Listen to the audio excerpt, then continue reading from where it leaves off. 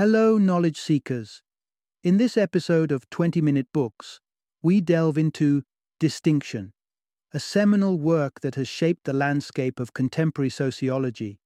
First published in 1979 by the renowned Pierre Bourdieu, Distinction explores the intricate relationship between taste and social class, arguing that aesthetic preferences reveal profound truths about socio-economic divisions. Bourdieu's meticulous research and original concepts have made an indelible mark on the social sciences, offering readers a thought-provoking analysis of cultural consumption patterns and their implications for class structure. Pierre Bourdieu, a titanic figure in the field, was a professor at notable institutions such as the School for Advanced Studies in the Social Sciences and the Collège de France in Paris. His expansive body of work covered numerous aspects of human behavior, from education to art. Renowned for his intellectual contributions, Bourdieu was honored with several prestigious awards, including the Goffman Prize from the University of California, Berkeley, the Huxley Medal from the Royal Anthropological Institute, and the Gold Medal from the French National Center for Scientific Research. This episode will resonate with students of sociology, aficionados of French theory, and anyone with an interest in uncovering the subtle dynamics that underpin notions of class and taste.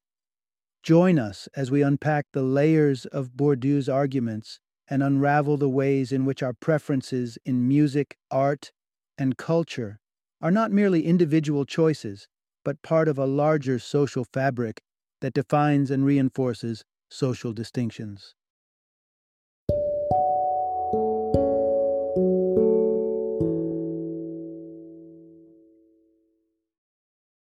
Distinction, a social critique of the judgment of taste.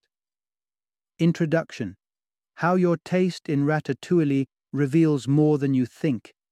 Imagine standing in the kitchen, the aroma of herbs and simmering vegetables filling the room.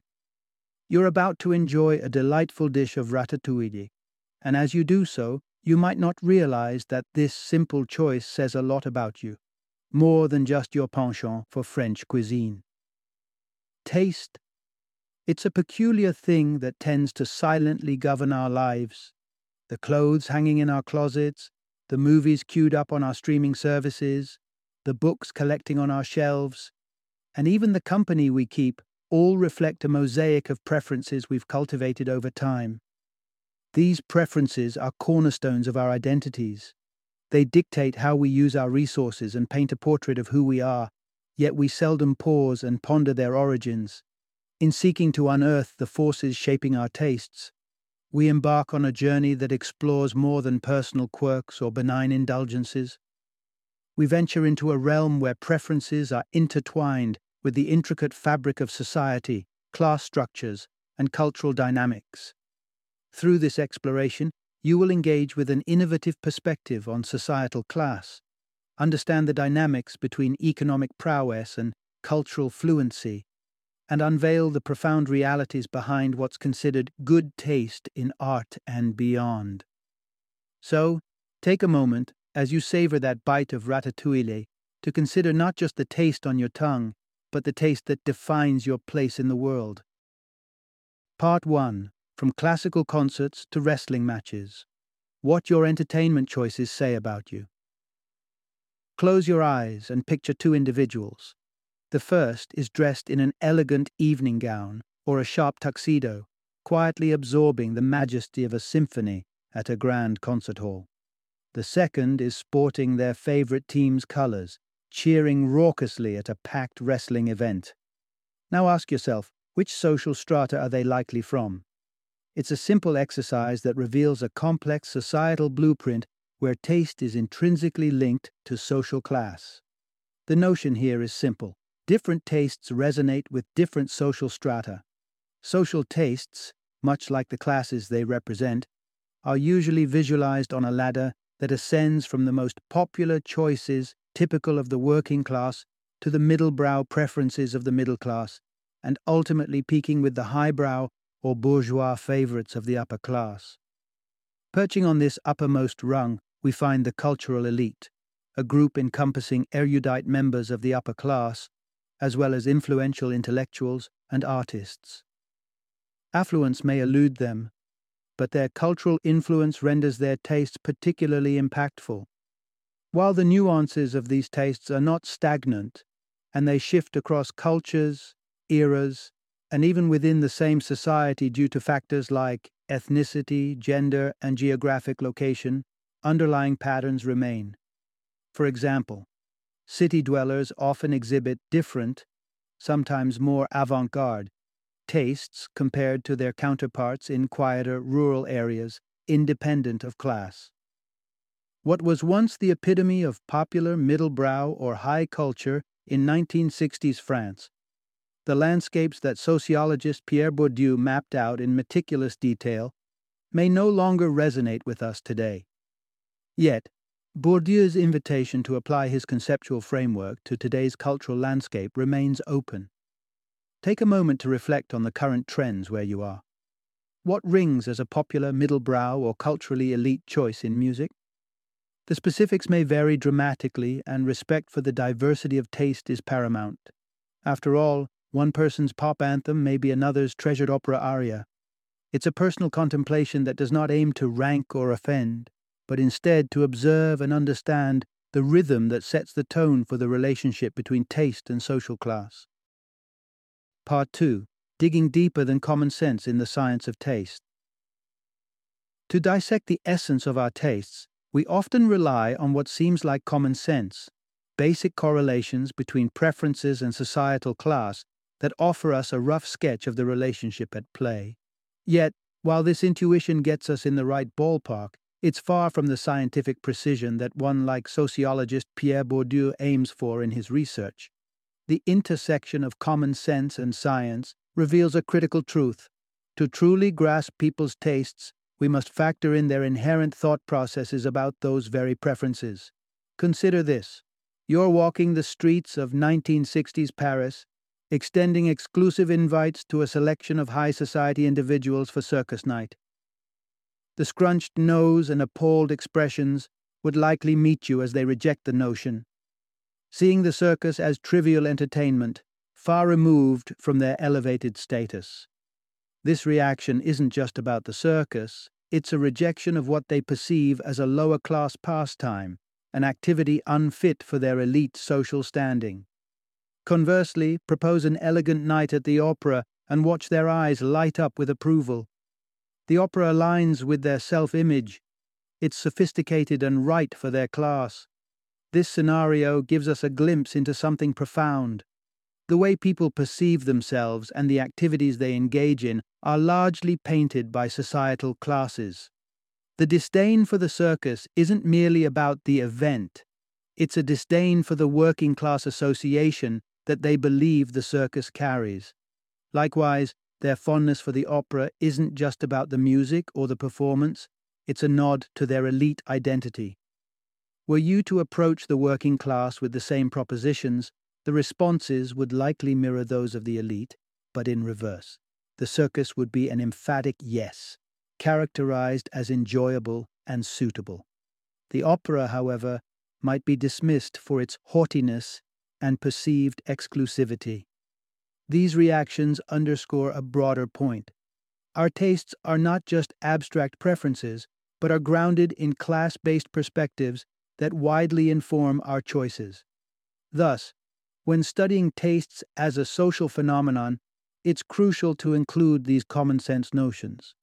They're an embedded part of our preferences, shaping our sense of belonging, our actions, and ultimately, the very inquiries set forth to decipher the nature of taste itself.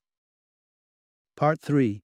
The reciprocal dance between perception and reality in taste and class. Let's unravel a complex social tangle where our perceptions about taste actively carve the landscapes of class, shaping society's very structure. We've discovered that people's tastes are more than just innocent likes and dislikes. They're tinted with their perceptions of class. Dive deeper, and you unearth this fundamental principle.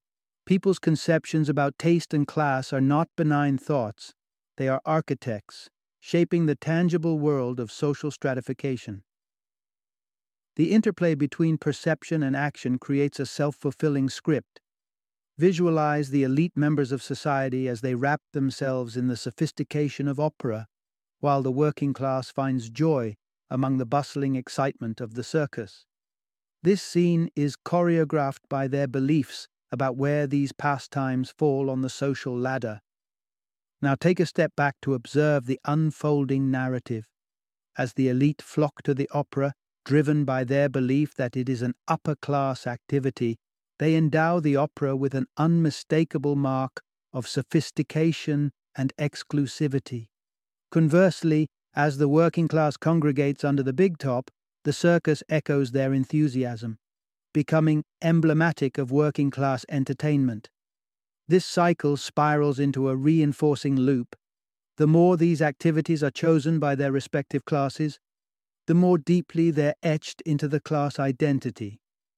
It's a depiction brought to life by collective actions that nurture the initial perception, making what was once a mere belief a profound societal reality.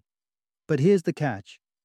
As these preferences solidify into traits that mark each social class, they continue to fuel the very perceptions that shape them. The opera and circus then turn into standard bearers for the elite and the working class, embedding the notion of what each class represents within society. The implications are grand. Our tastes, guided by perceptions of class, reach beyond the quiet realm of personal preference, extending their influence to mold the actuality of social distinctions. This unveils a more expansive truth, that as social beings, we are not merely observant passengers within the societal vehicle. Rather, we are the drivers, mapping the path of social fabric with the steering wheel of our ideas and choices. Part 4. Bourdieu's Inquisitive Leap. Rethinking taste and class through empirical research. Our innate perceptions offer glimpses into the interplay between taste and class, but to grasp the full picture, we must dig deeper. And that's exactly what Bourdieu set out to do with his ambitious surveys in the 1960s. To capture empirical evidence, to analyze and ultimately to redefine our understanding of this complex relationship. Crafting a study requires a compass, a hypothesis that guides the researcher through the maze of potential questions and data.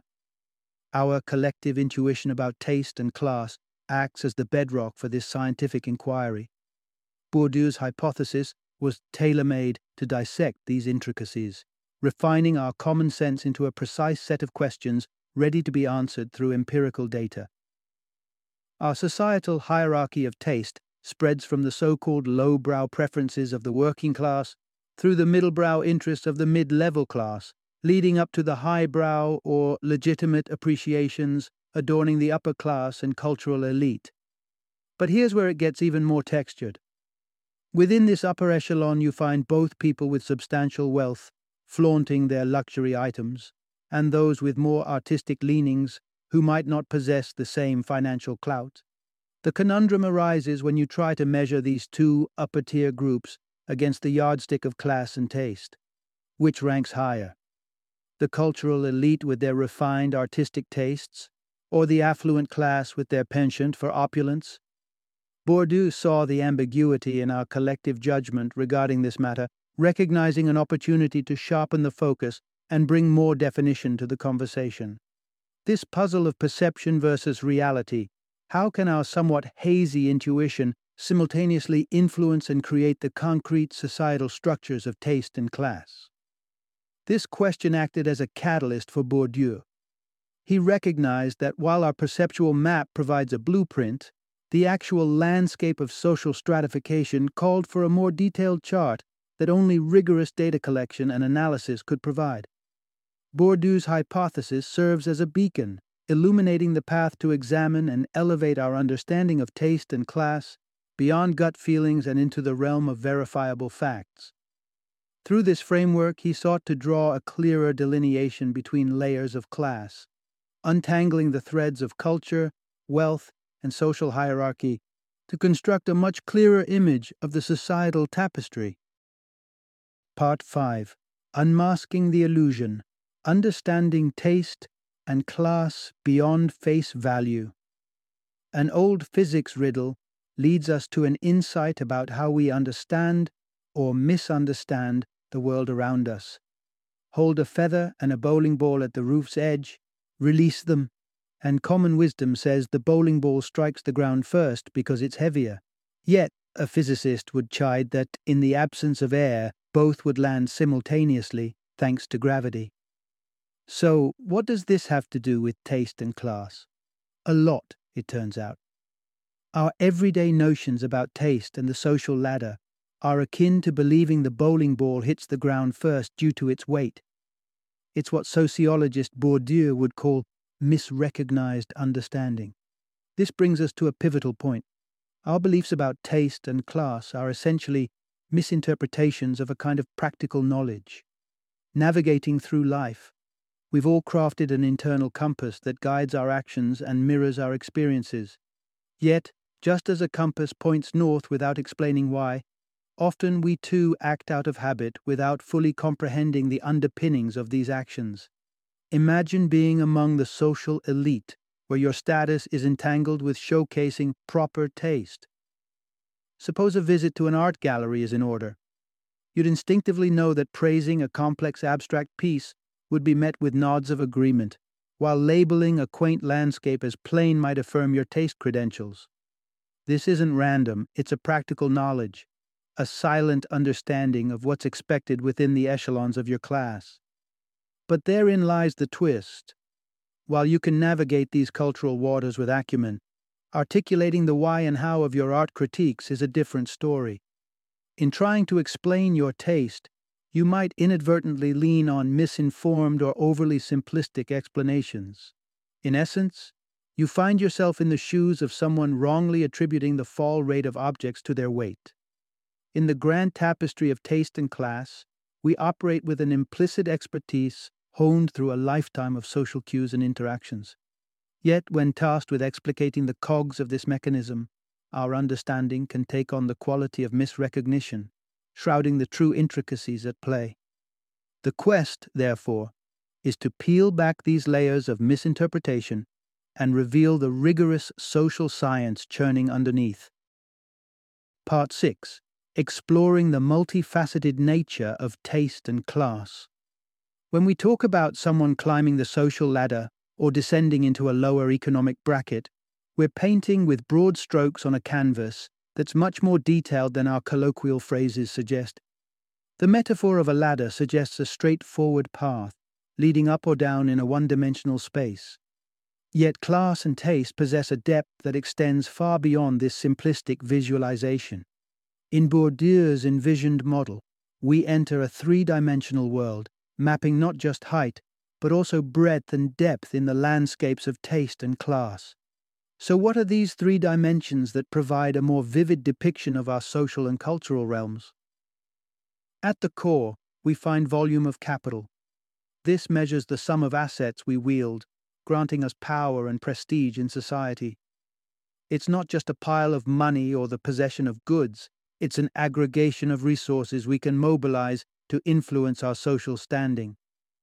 The second dimension delves into the composition of capital. Here, Bourdieu splits capital into two quintessential forms.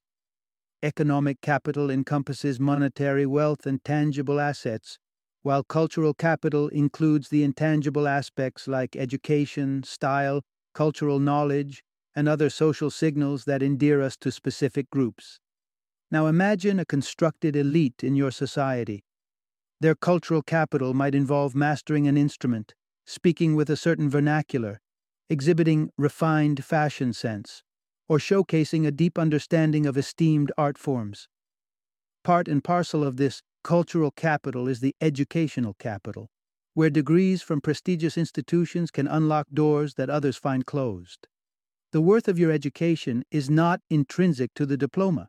It's reflective of societal valuations.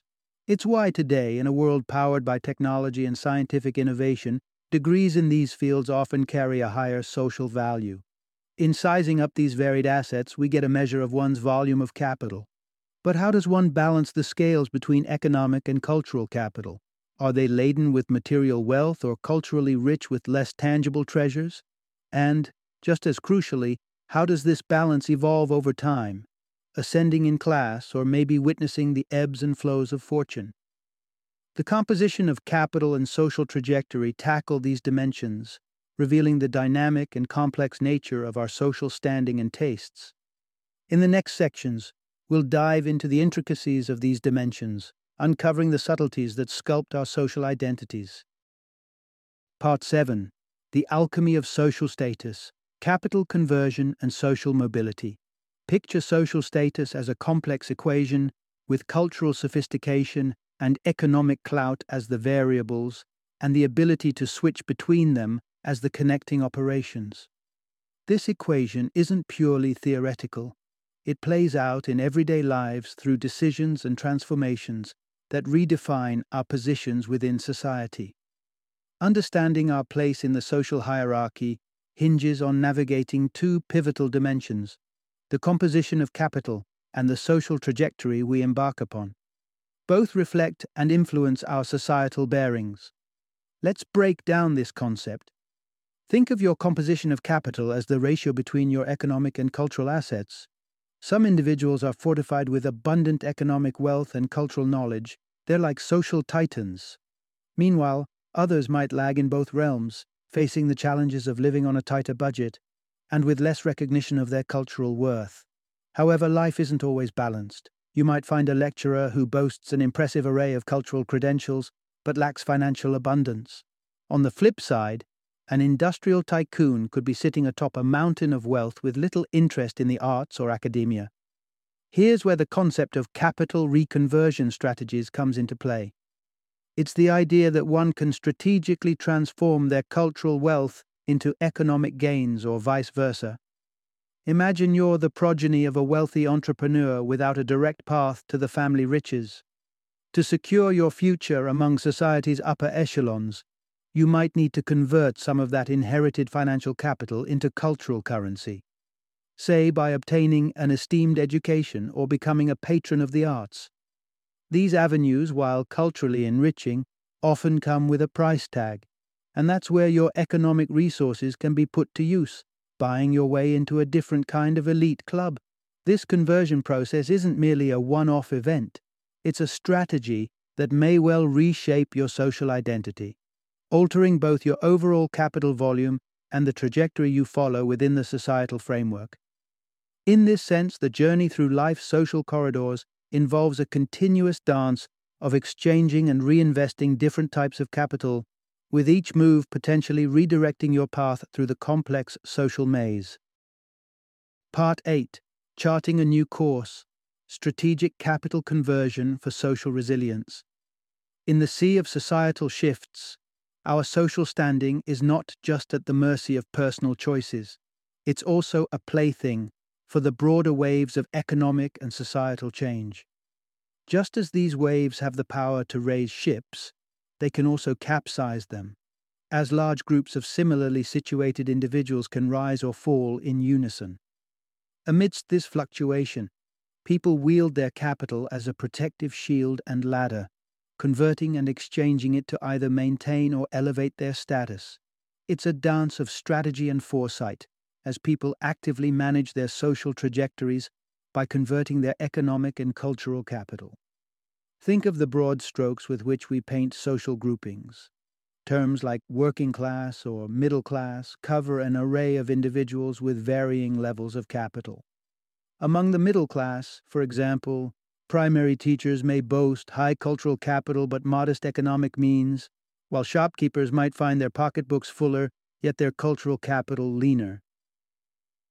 To zoom in on the finer details of social stratification, we can identify class fractions, subsets within the broader classes that share similar resources and face similar societal trends. Occupations often serve as a rallying point for these groupings. Now, imagine you're from a lineage of small-scale farmers, a proud but increasingly precarious profession. As the tides of the economy shift, threatening to sweep this fraction of the working class out to deeper, uncertain waters, you're left contemplating your next move. Should you pivot away from the fields your ancestors tilled? One path forward could be leveraging what economic capital you have to secure a university degree, transforming it into cultural capital. By doing so, you aim to hop off the track that's spiraling downward and onto one that promises stability or even upwards momentum. A degree could open doors to professions buoyed by the currents of change, such as technology or finance, effectively allowing you to sidestep or ride above the waves impacting your current class fraction. This isn't a journey based on hope alone. It's a calculated effort to redirect your family's story. By swapping economic assets for educational credentials, you're looking to trade in the social coordinates of the past for coordinates that position you more favorably in an evolving landscape.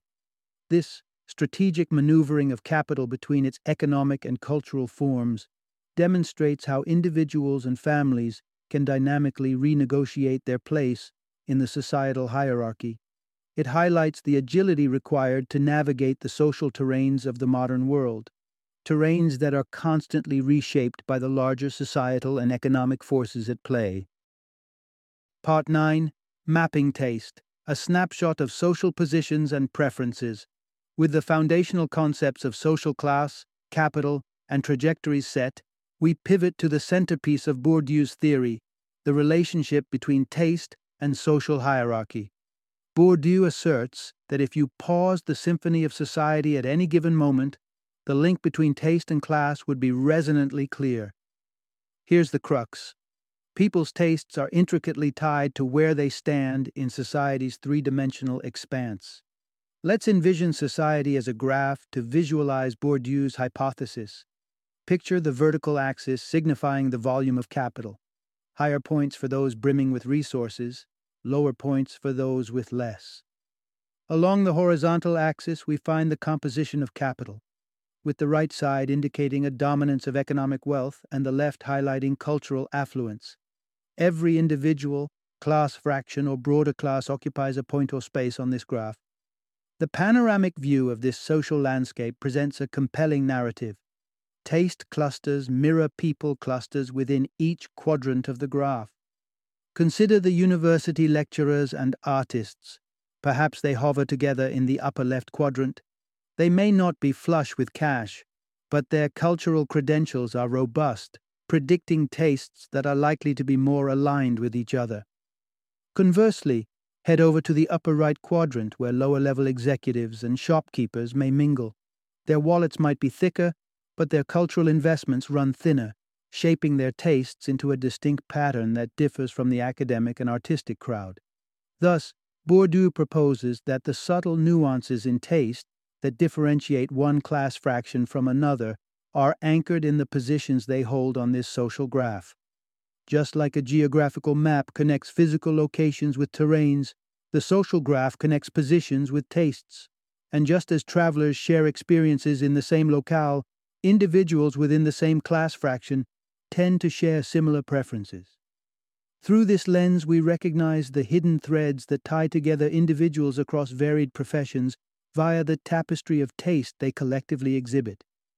It's a revelation that turns society itself into a canvas, with taste splashed across its expanse like brushstrokes, each cluster of preferences marking the territory of its corresponding social group. Part 10. Tracing Social Movement. How Past and Present Define Taste. If society were a static portrait, capturing taste would be as simple as plotting points on a graph. But society unfolds across time, each individual's narrative a film filled with motion and change.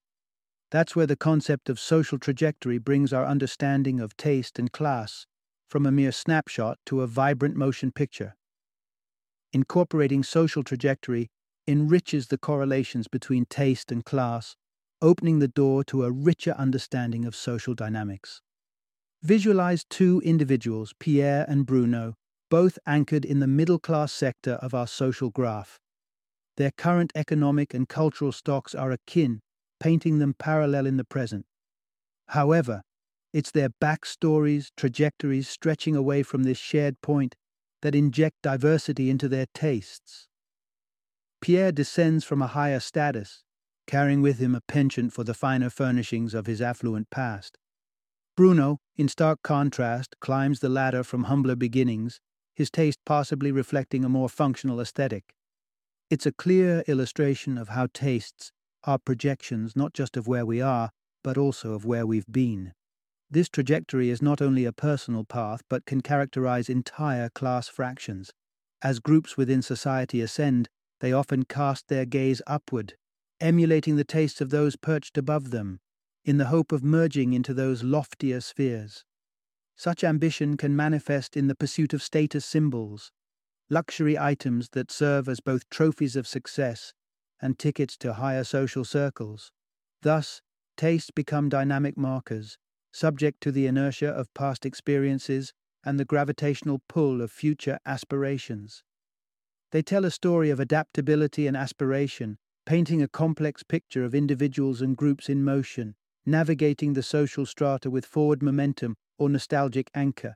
It's not just who we are or what we have, but also from where we've come and to where we're aiming, that sculpts the landscape of taste across society's fabric. Part 11. Bourdieu's data validates his theory on social taste.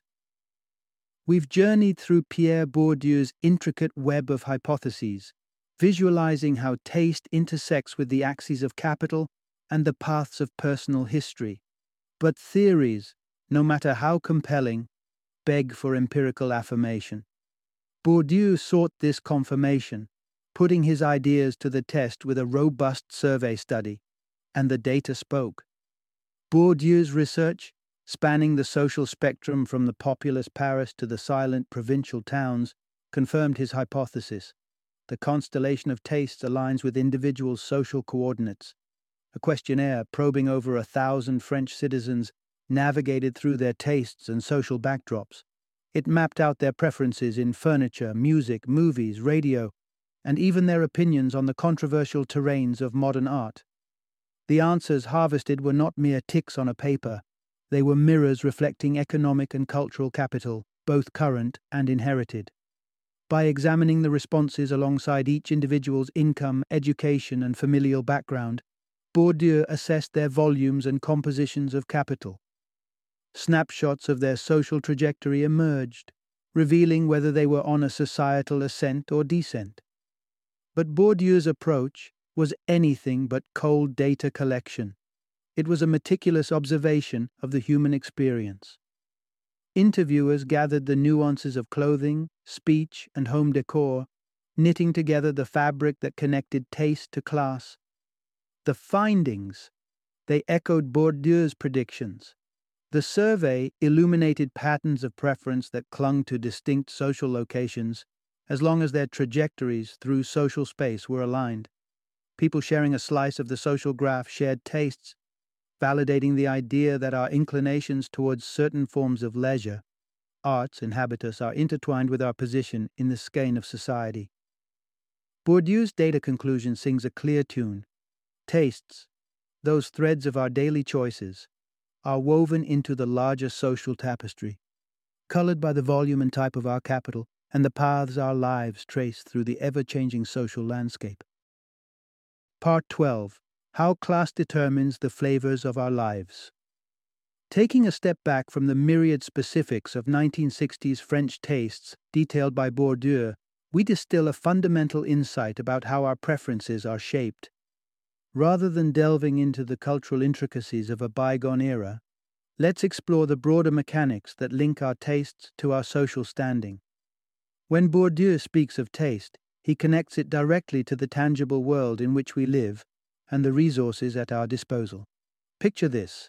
Food, the realm where taste is not only metaphorical but physical, tells a compelling story of class-manifested preference. Your culinary inclinations are not random whims. They're carved out by the tools and materials you have on hand. The rich can indulge in elaborate, exquisitely prepared meals. Their plates a reflection of abundance. Conversely, the poor, constrained by thin wallets, may frequent the kind of hearty, economical dishes that keep hunger at bay and muscles fueled, a need that doubles in a physically demanding job. This isn't reserved solely for one's diet. Consider clothing. If your days are framed by physical labor, your wardrobe would reasonably comprise durable, practical attire, ones that can weather both the toils of work and the confines of a budget. These working-class tastes in food and fashion share roots in common soil, limited financial means, and the nature of manual work. Such material realities don't just generate individual preferences, they're the gravity that pulls related tastes into alignment. This is true across the board, from entertainment choices to social companions, each reflection of taste revealing the silhouette of the class it stems from. Bourdieu's theory doesn't only reveal the patterns in our present tastes, but tells a tale of cause and effect. The material conditions of our lives sow seeds of preferences, which, as they sprout and grow, branch out into a forest of related inclinations, each leaf and twig an echo of where it took root. Part 13. The Root of Preference: How Habitus Forms Our Tastes. Our brief journey into the world of taste, as seen by Bourdieu, has led us to a critical crossroads where every inclination, every preference, and every choice is guided by an internal compass, the habitus. Imagine your life as a complex tapestry of decisions. From the food you relish to the music that moves you, the books on your shelf, the movies that captivate you, and even the hobbies you pursue, all emerging from a single source. This source, the habitus, is where our tastes find their origin and explanation. It's akin to a generative engine spurring our every action, preference, and pattern of behavior, setting our life's trajectory in more directions than we sometimes realize. Let us delve deeper into this notion with the example of the French working class from Bourdieu's study. Their appetites lean towards no frills, substantial meals, and their wardrobe towards the durable rather than the stylish. Beneath these choices lies an undercurrent that values utility over aesthetics, the practical over the ornamental. For the working class, life demands they gravitate towards what is substantial. They seek sustenance in their meals and resilience in their clothing. This emphasis on practical substance undergirds the working class habitus. It's not just a singular choice, but an overarching strategy that dictates their engagement with the world at large. Extend this outlook to arts and entertainment, and it holds firm. A blockbuster with clear narratives and resonant characters entices the working class more than an abstract, form-focused indie film. The narrative's substance and the film's ability to entertain take precedence over any artistic or aesthetic innovation. In essence, the habitus embodies a set of ingrained dispositions that act as the subconscious GPS for our tastes across all aspects of life. It's a fundamental force, cultivated by our social conditions and experiences, that molds our preferences and dictates the lines along which our choices run. Understanding the concept of habitus gives us a key to unraveling the why behind tastes. It clarifies that our affinities are not random nor simply matters of individual quirks, but are reflective of deeper, underlying societal influences that echo through each personal preference and every public trend. Part 14. The Elite Palate. Taste as the yardstick of class distinction. Imagine your sense of taste not merely as a guide for satisfaction, but as a sophisticated tool for social demarcation. For the affluent elite, this is precisely the role that taste plays. It operates as a subtle yet powerful method of setting themselves apart from the rest, a badge of their refined status. The habitus of the elite stands in stark contrast to that of the working class, revolving around an appreciation of form over substance, aesthetic over utility. Affluence allows the elite to engage with the world in a way that transcends mere survival.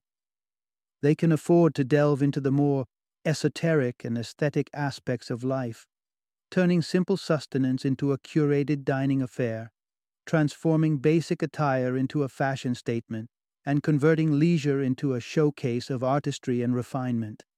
But lurking beneath this seemingly transcendental pursuit of high culture is a more grounded reality. The essential point is clear. The elite's cultivated tastes serve as a border fence, accentuating their separation from other social classes. The ability to discern and discuss the finer points of art or to relish the subtleties of an exquisite wine is not inherent. It's a skill honed by a wealth of cultural capital and an environment that supports and nurtures such discernment. Whether through advanced education, exposure to museums and galleries, or growing up amid a collection of classical literature, the knowledge required to navigate the high cultural seas demands investment that is second nature to the elite.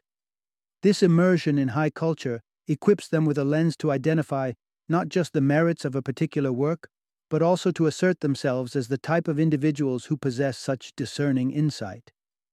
A conversation about the brushwork of an impressionist masterpiece does more than critique the art. It signals membership within a social class that is versed in such rarities. Taste, for the elite, becomes more than personal preference.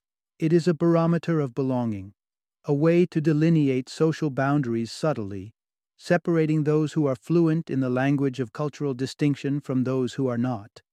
The relationship between the elite's aesthetic preferences and their class identity is thus not just a matter of affinity for the finer things in life. It is a calculated display of affiliation, a demonstration of who they are by virtue of what they appreciate. Part 15. Deciphering Social Codes, the Power of Taste in Defining Class. Welcome to a world where the invisible lines of class are woven into the very fabric of society by something as seemingly innocuous as taste. Through the lens of Pierre Bourdieu, we've unraveled how our preferences in food, art, clothing, and more not only reflect our identities, but also function as key players in the grand performance of social stratification. At the heart of this narrative is a simple yet profound revelation. Taste is more than a personal preference. It is the subtle language through which we construct and navigate the class system. Picture waking up to a day where your choices, from the brand of coffee you sip to the cut of the suit you wear, elevate you within the eyes of society to a stature you've never held before. Suddenly, every door swings open wide, not because of any radical change within you, but because society starts seeing and treating you as one of its elite. This scenario highlights that class is not merely a static box we're born into, but a category we slip into through the perceptions and interactions of those around us. Class categorization requires a set of standards, a codebook, if you will. This codebook is authored, revised, and understood through taste.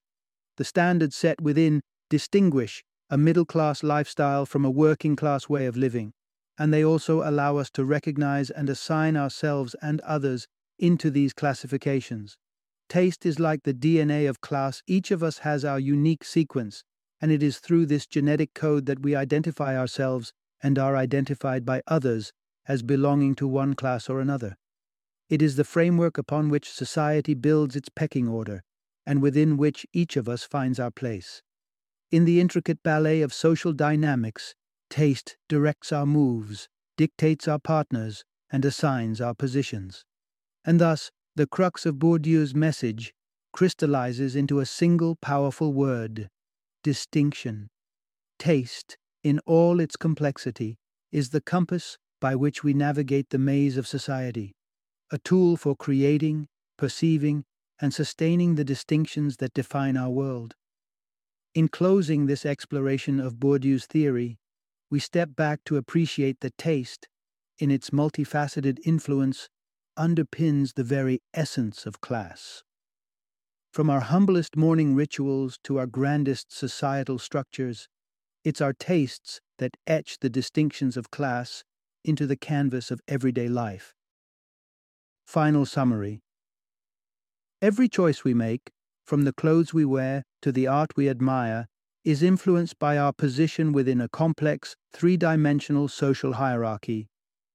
Our tastes serve as a signature of our social trajectory, the accumulation of our capital, and subtly, the strategic conversions of capital types we engage in to maintain or elevate our standing.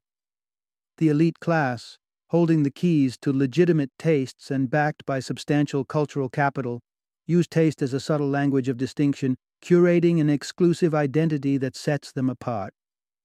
Bourdieu's seminal work invites us to see society as a grand theater, where tastes are not merely personal choices, but portals to the vistas and trenches of social classes. In summation, taste is a powerful conductor orchestrating the movements of social classes. It roots us in our material realities and elevates our experiences, shaping how we interact with the world and, more importantly, how the world perceives and places us within its intricate tapestry of class distinctions.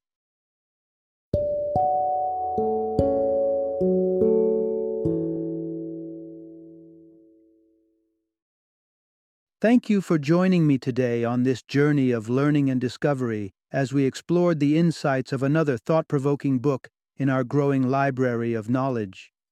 If you've enjoyed our time together, please take a moment to follow our podcast, give us a 5-star rating, and share 20-minute books with other knowledge seekers.